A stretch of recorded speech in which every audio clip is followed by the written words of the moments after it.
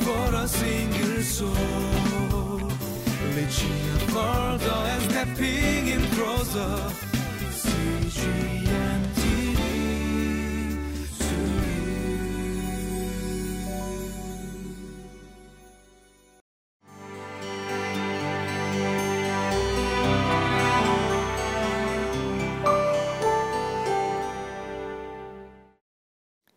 Welcome to Living Life.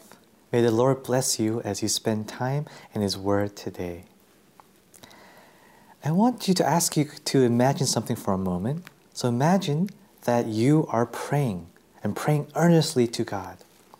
And then suddenly, in the midst of your prayer, an angel comes and interrupts your prayer. And that angel comes to give you fresh, new insight and understanding into God's Word for you. How would you react as this angel imparts to you information regarding the future, important information regarding future events that are regarding the people of God? Some of this information may be literal, some may be symbolic, and some of it may be a combination of both. And maybe at the time, you wouldn't even understand what exactly this information was about. This is the situation that we find ourselves in today's passage. As Daniel is praying earnestly before God, the angel Gabriel comes to him and speaks to him a message that is directly from God. So let's take a look at today's passage now.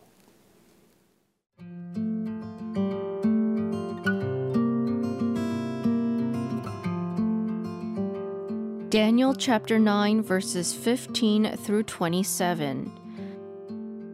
Now, Lord our God, who brought your people out of Egypt with a mighty hand, and who made for yourself a name that endures to this day, we have sinned, we have done wrong. Lord, in keeping with all your righteous acts, turn away your anger and your wrath from Jerusalem, your city, your holy hill. Our sins and the iniquities of our ancestors have made Jerusalem and your people an object of scorn to all those around us. Now, our God, hear the prayers and petitions of your servant. For your sake, Lord, look with favor on your desolate sanctuary. Give ear, our God, and hear. Open your eyes and see the desolation of the city that bears your name. We do not make requests of you because we are righteous, but because of your great mercy. Lord, listen. Lord, forgive. Lord, hear and act. For your sake, my God, do not delay because your city and your people bear your name. While I was speaking and praying, confessing my sin and the sin of my people Israel, and making my request to the Lord my God for his holy hill, while I was still in prayer, Gabriel, the man I had seen in the earlier vision, came to me in swift flight about the time of the evening sacrifice. He instructed me and said to me, Daniel, I have now come to give you insight and understanding. As soon as you began to pray, a word went out, which I have come to tell you, for you are highly esteemed. Therefore consider the word and understand the vision. 77s are decreed for your people and your holy city to finish transgression, to put an end to sin, to atone for wickedness, to bring in everlasting righteousness, to seal up vision and prophecy, and to anoint the most holy place. Know and understand this. From the time the word goes out to restore and rebuild Jerusalem until the Anointed One, the ruler, comes, there will be 7 sevens and 62 sevens. It will be rebuilt with streets and a trench, but in times of trouble. After the 62 sevens, the Anointed One will be put to death and will have nothing.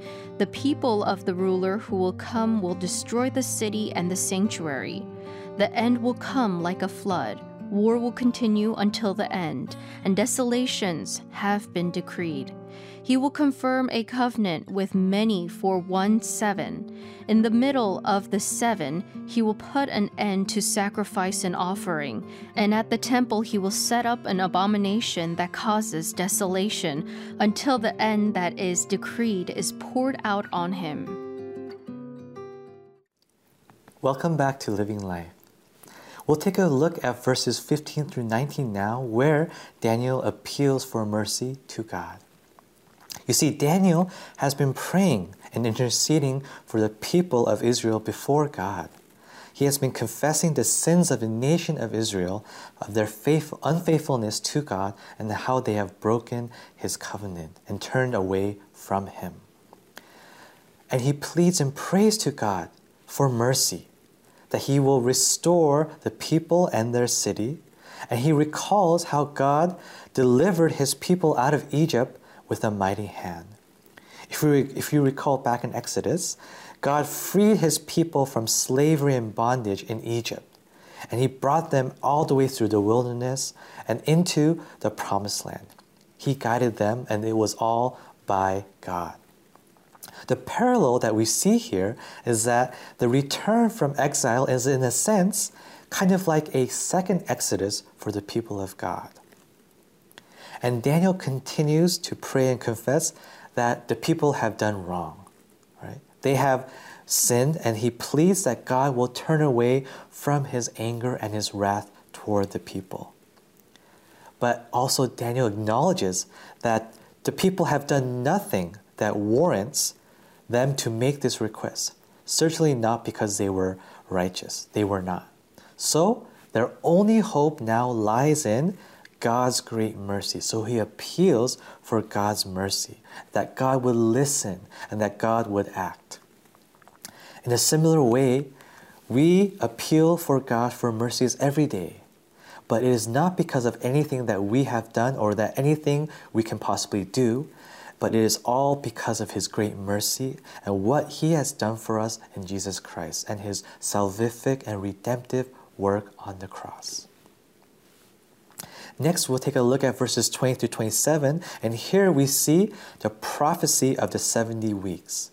So while Daniel is praying, he is interrupted by the angel Gabriel. This is the same angel who interrupted his vision in previous chapters, like chapter 8. So Gabriel is here, and he has been sent directly from God to give Daniel some new insight and understanding. Remember, Daniel's prayer was based on his reading of Jeremiah's prophecy that the exile would end in 70 years. So Gabriel tells Daniel that the end of the exile will start a whole new process. And this process will last for 77s. This is basically 490 years. I know some of the terminology with the weeks can be a little confusing, but basically during this period, Gabriel outlines 6 things that will take place. The first thing is the finishing of transgression. The second, an end to sin. Third, atonement for wickedness. Fourth, bringing of everlasting of righteousness. Fifth, the sealing up of vision and prophecy. And lastly, 6, the anointing of the most holy.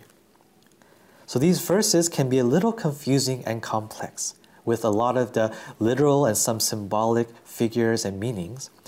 But in short, these 6 actions, they point to evil being purged and righteousness being established.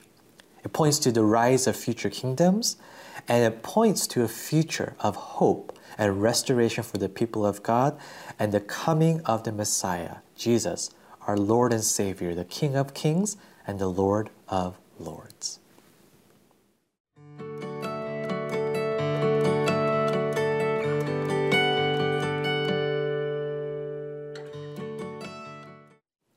Today's passage shows how important future events have already been planned and are being put into place and being perfectly executed by God through his perfect timing and his perfect ways. God is sovereign. He is fully in control of all things, and he will make all things come to pass in accordance with his will. We can also find comfort knowing that even in the midst of living in a broken, fallen, and imperfect world, that we can always have hope as believers because of Jesus, our Savior and Messiah, and his work of atonement on the cross for us.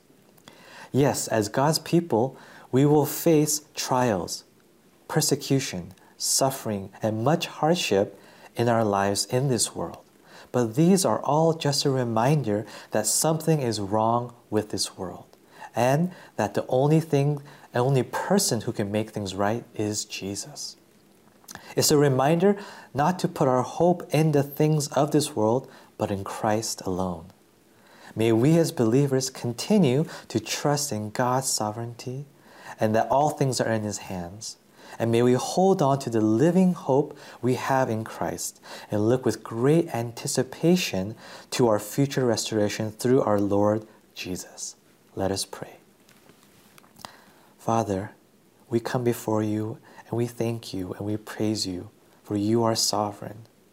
You have everything fully in control, and we know that all things will come to pass in your perfect timing and in your perfect ways. May we continue to trust in you even when we don't understand. May we continue to know that you are our living hope. And as we live in this broken and fallen world where we will go through many difficult things, may we hold fast to you, Father God, knowing that you are working everything out for our good. We thank you for that promise. We thank you for your protection, your provision, and for always holding us in your hands. We look forward with great anticipation to the time where we will be fully restored to you. And so we praise you with great anticipation, and praise and glory and honor all to your name. We pray all this in Jesus' name. Amen. For a single soul, reaching further and stepping in closer. See